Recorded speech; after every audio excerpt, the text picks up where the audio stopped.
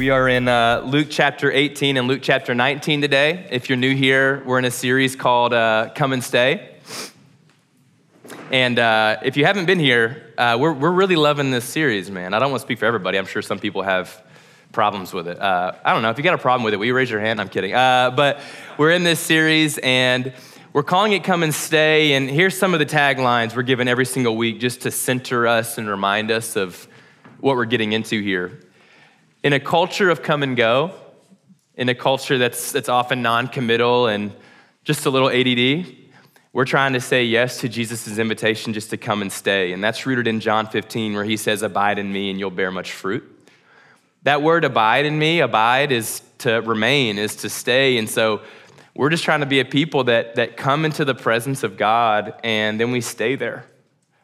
You know, and then after we've stayed there for a while, we just try to stay there a little longer. And so every week we are sitting in silence for 10 minutes after a short teaching to literally go, God, we don't want to bring our culture of productivity, our culture of distracted overstimulation into our prayer life. I don't know if you're like me sometimes. The culture in our kind of American Western society that's like, hey, do more, get more done. And then our TikTok brains that are always hopping from one thing to the next, it gets right into my prayer life. So I'll hit my knees and just start praying through long lists and then just wondering, was this enough? Did I do it just right? Instead of going like, what if I would do that Psalm 47 vibe and just be still and know that God is God? And I mean, what if we had the audacity to go, God, why don't you take the steering wheel for this prayer session? I'm gonna try my best to say and do nothing.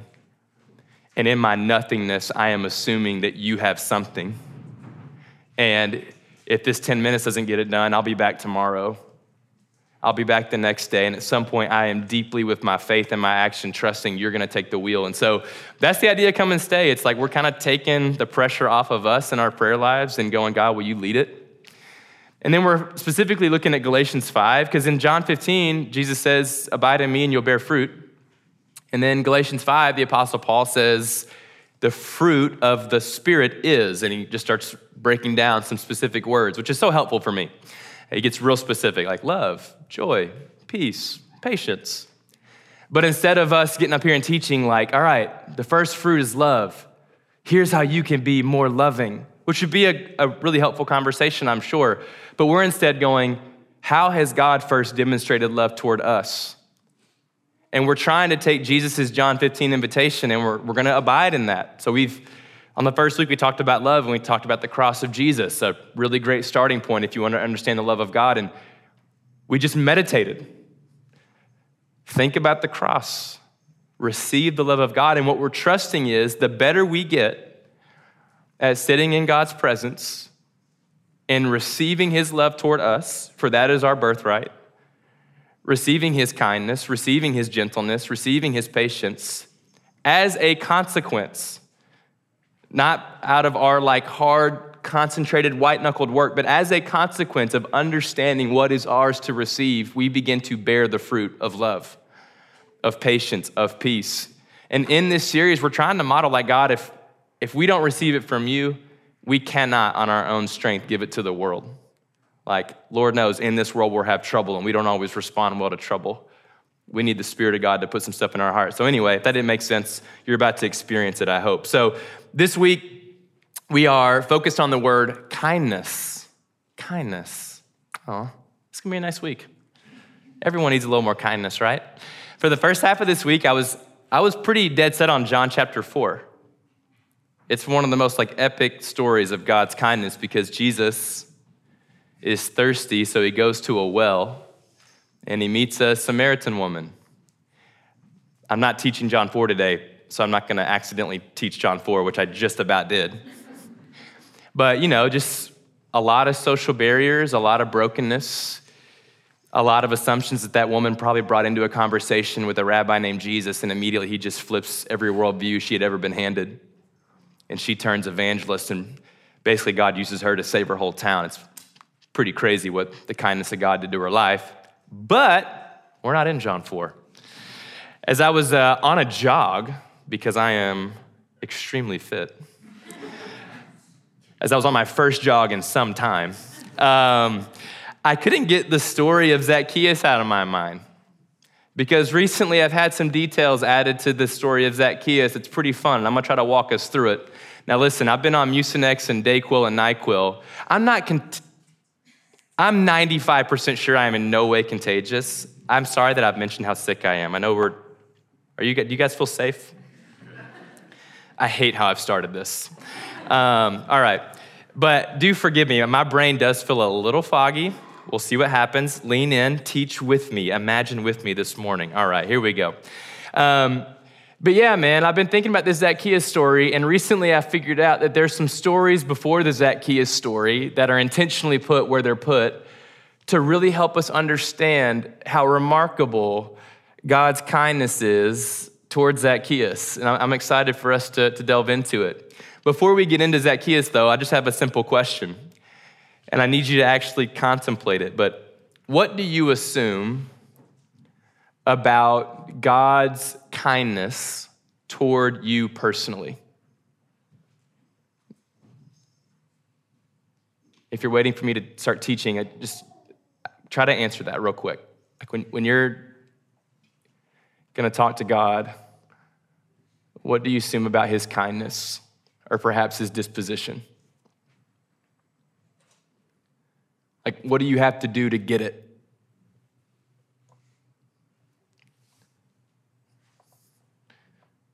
Think about like your personality. What's some of the bias that just comes with your personality? Some of you might actually be biased toward the kindness of God. It's amazing. Others, maybe like our ones on the Enneagram, our perfectionists, maybe you struggle with understanding what makes you worthy of it. Maybe what's your church experience or lack thereof, or some conversations with people that you assumed were Christian. What has that informed you about God's kindness? I think that's gonna be important that you carry that with you, because as we explore Zacchaeus, he had some stuff too. I think he had some assumptions too that were handed to him by his culture and by his day, and Jesus in a really profound way is going to, in the Jesus way, deconstruct Zacchaeus' preconceived notions about who God is and what his character is. All right, we got 3 stories today, all in Luke chapter 18 and Luke chapter 19. The first is a parable that Jesus tells, and the second is an account, and the third is an account. So we're gonna start with a parable. It's in Luke chapter 18, 9 through 14. These are all connected. Luke 18, verse 9. So Jesus also told this parable to some who trusted in themselves that they were righteous and treated others with contempt. We can chew on that all day if we want. 2 men went up to the temple to pray. One, a Pharisee, and the other, a tax collector. And the Pharisee, standing by himself, prayed thus, God, I thank you. We're off to a good start. It's a gratitude prayer. Gets ugly after. That I am not like other men, extortioners, unjust, adulterers, or even like this tax collector, which makes me think the tax collector is within an earshot of this out loud prayer. I fast twice a week. I give tithes of all I get. But the tax collector, standing far off, would not even lift up his eyes to heaven, but beat his breast, saying, God, be merciful to me, a sinner. I tell you, this man went down to his house justified rather than the other. For everyone who exalts himself will be humbled, but the one who humbles himself will be exalted. Now, this is a parable, okay? But given Jesus's many words toward Pharisees about how they prayed, it's pretty fair to assume this parable was rooted in some version of reality here. Because even in Matthew 6, Jesus warns us, don't be like the Pharisees who pray out loud to get everyone's attention. And so I actually think it's relatively safe to assume that Pharisees prayed prayers like this. Let's go ahead and just keep Zacchaeus in mind here, a tax collector. Like Zacchaeus might have heard prayers like this. Pharisees praying and boasting in their righteousness before God, which is an oxymoron immediately, but they did it anyway. But we do need to understand who Pharisees were. They weren't great. They were, in fact, extortioners. That's what's so brutal about the Pharisees' prayer. It's not really that the Pharisees lying about who the tax collector is. Tax collectors, were Jews who worked on behalf of their persecutors, the Roman Empire, to give to Rome what Rome was owed, but then they always went a little bit beyond that. They took a little bit off the top for themselves. Tax collectors were known to take a little bit from everyone in order to get a lot for themselves. There was some real narcissism, selfish ambition, and greed baked into being a tax collector. I mean, it was kind of a part of the job. So this is a tough parable here because the Pharisee is naming real sin, it's a real indictment, and there's partial truth in what he is praying about the tax collector. And then what's so heartbreaking about the parable is the Pharisee was the pastor of the day, the one entrusted with God's word, the Holy One, the one that knew God, that knew the word better than everyone else. And so people looked up to Pharisees, and rightly so on some level, they really knew it. And they really did seek to obey the law of God to the T. So they were respected. So this is, when you really do the math, a heartbreaking parable where a tax collector who feels guilty in his sin hears his pastor naming his sin and thanking God that he is not of his sin. I mean, it's a really crazy thing here. Okay, so we're going to couch that first one. We're switching to a second story that's going to switch the mood a little bit, okay? Luke 18. Verse 18. Another account says that this man that's about to ask Jesus a question says he comes to Jesus and gets on his knees before he asks this question. But a ruler comes to Jesus and says, "Good teacher, what must I do to inherit eternal life?" And Jesus said to him, "Why do you call me good? No one is good except God alone." Jesus is doing a little wink wink right there. "Why do you call me good? No one's good but God." Oh, Jesus, you sly Messiah. I almost said sly dog, but that doesn't work that doesn't work. You know the commandments. Do not commit adultery, don't murder, don't steal, don't bear false witness, honor your father and mother. Notice Luke Lowe's pointed this out to me on Thursday. He didn't mention the commandments about having no other idols before God. Well, here's what comes next. The man says, "I've kept all these commands from my youth." When Jesus heard this, he said, "Okay, one thing you lack. Sell everything you have, give it to the poor, and you'll have treasure in heaven, and just come follow me." But when he heard these things, he became very sad, for he was extremely rich. Jesus, seeing that he had become sad, said, "How difficult is it for those who have wealth to enter into the kingdom of God? For it is easier for a camel to go through the eye of a needle than for a rich person to enter the kingdom of God." We all need to soak in that one. Those who heard it said, "Then who can be saved?" But Jesus responds, "What is impossible with man is possible with God." All right, so you got a pretty sad story here. I mean, a rich man that wants eternal life asked Jesus. I mean, we're off to a hot start. A guy wanting eternal life asked Jesus to his face how to get it. We're looking up. Jesus tells him, great news. But he's got a lot of money.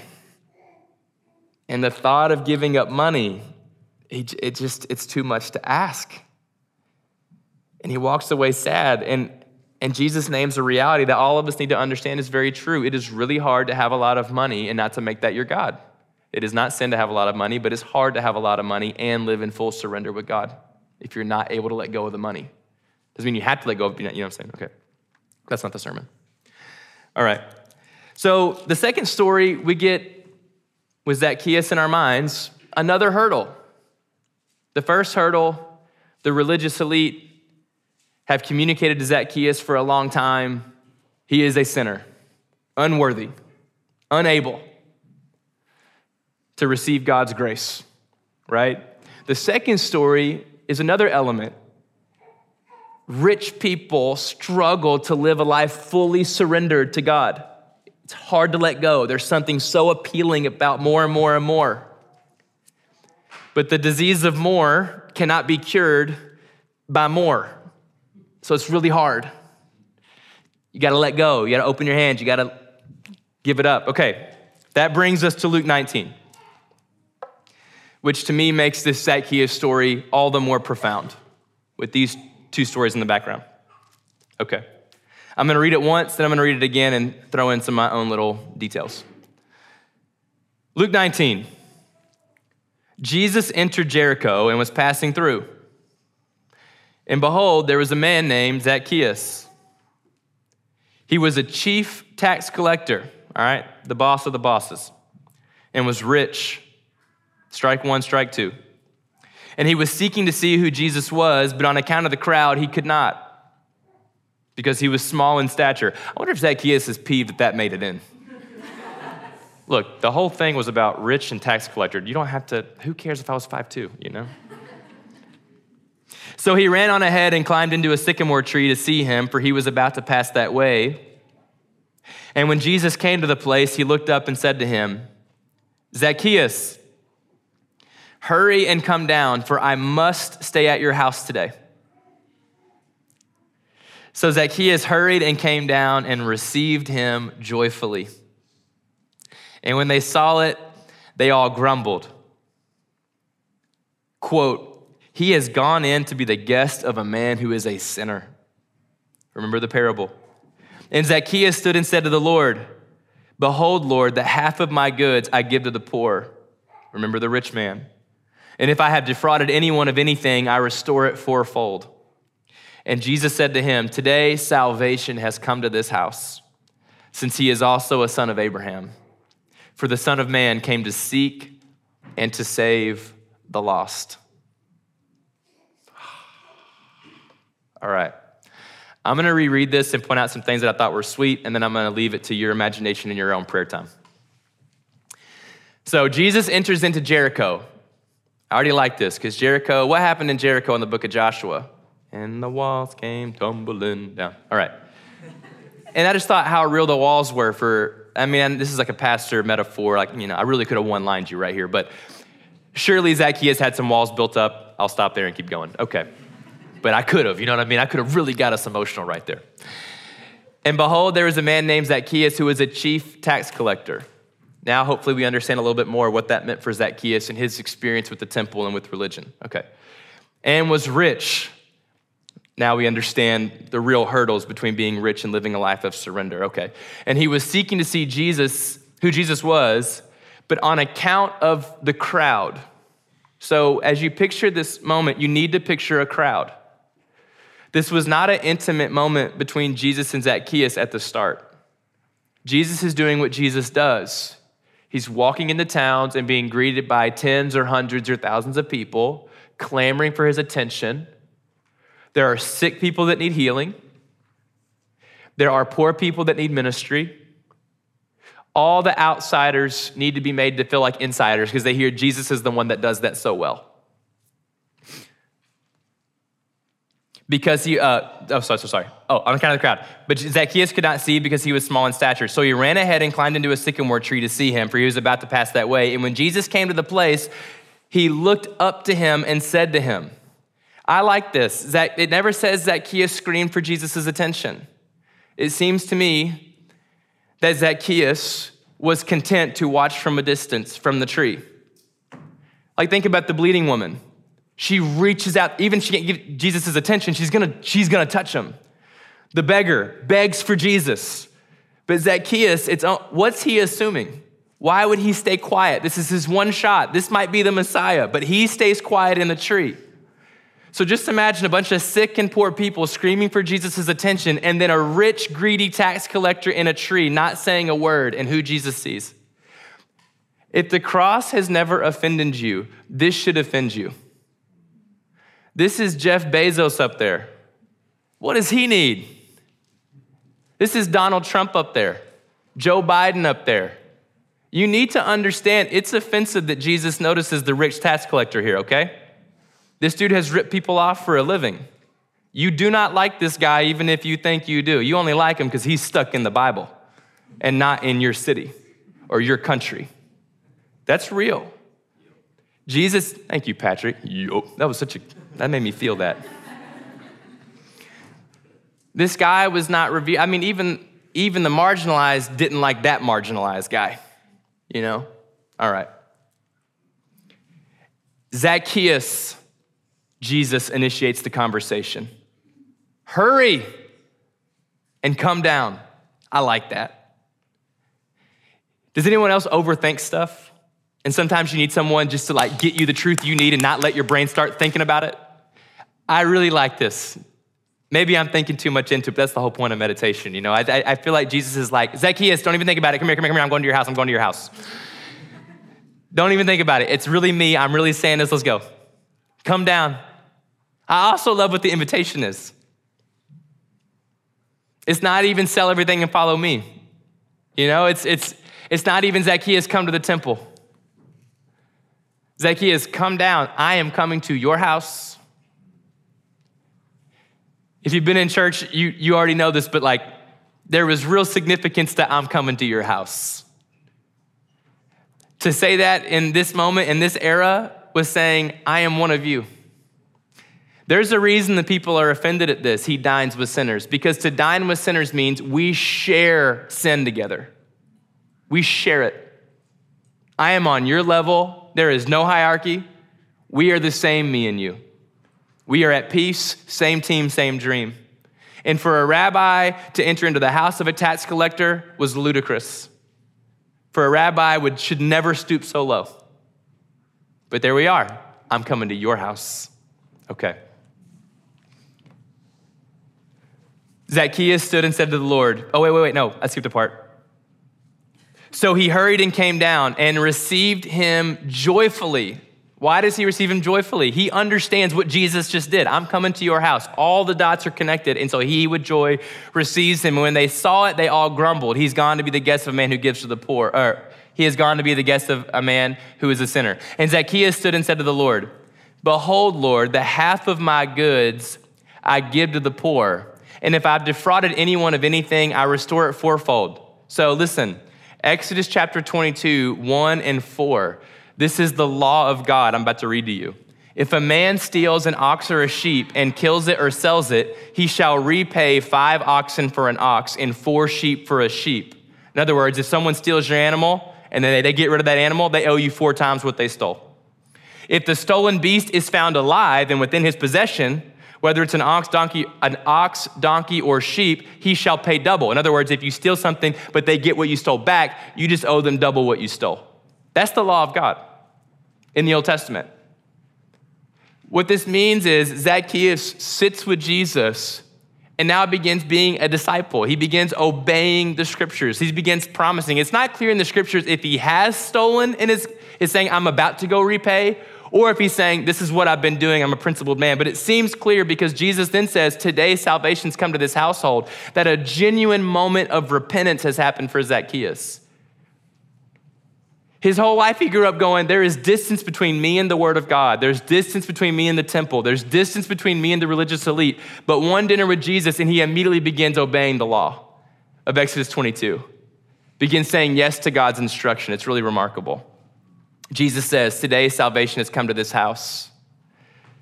Since he is also a son of Abraham, for the Son of Man came to, last thing, seek and save the lost.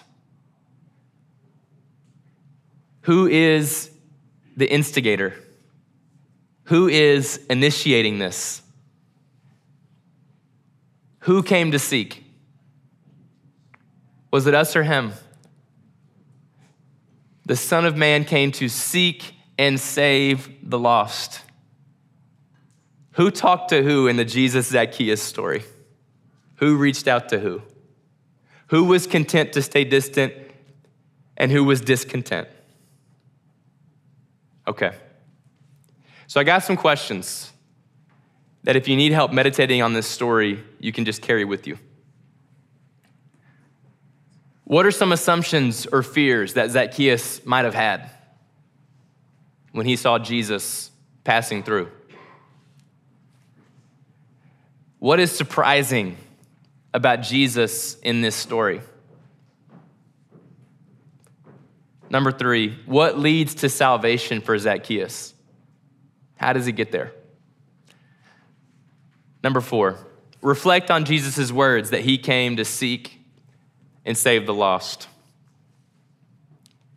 All right, so like we've done every single week, I'm gonna give you a chance to just take some deep breaths. If it helps you to close your eyes, if it helps you to come to the front and sit on the floor, go to the back or go outside, whatever it looks like for you to get into a focused and relaxed space to meditate on this story and to let God just kind of steer your imagination. There's some things that God might be wanting to reveal to you about his character in this story as well as for your life. So let me be quiet for the next 10 or 11 minutes. We'll have, this is the prompt if you want some reminders on how to enter into this headspace. We're in Luke 19, 1 through 10, if you need the scriptures to help bring color back to your mind. So take the next 10, 11 minutes, prayerfully contemplate this passage, then I'll come back up.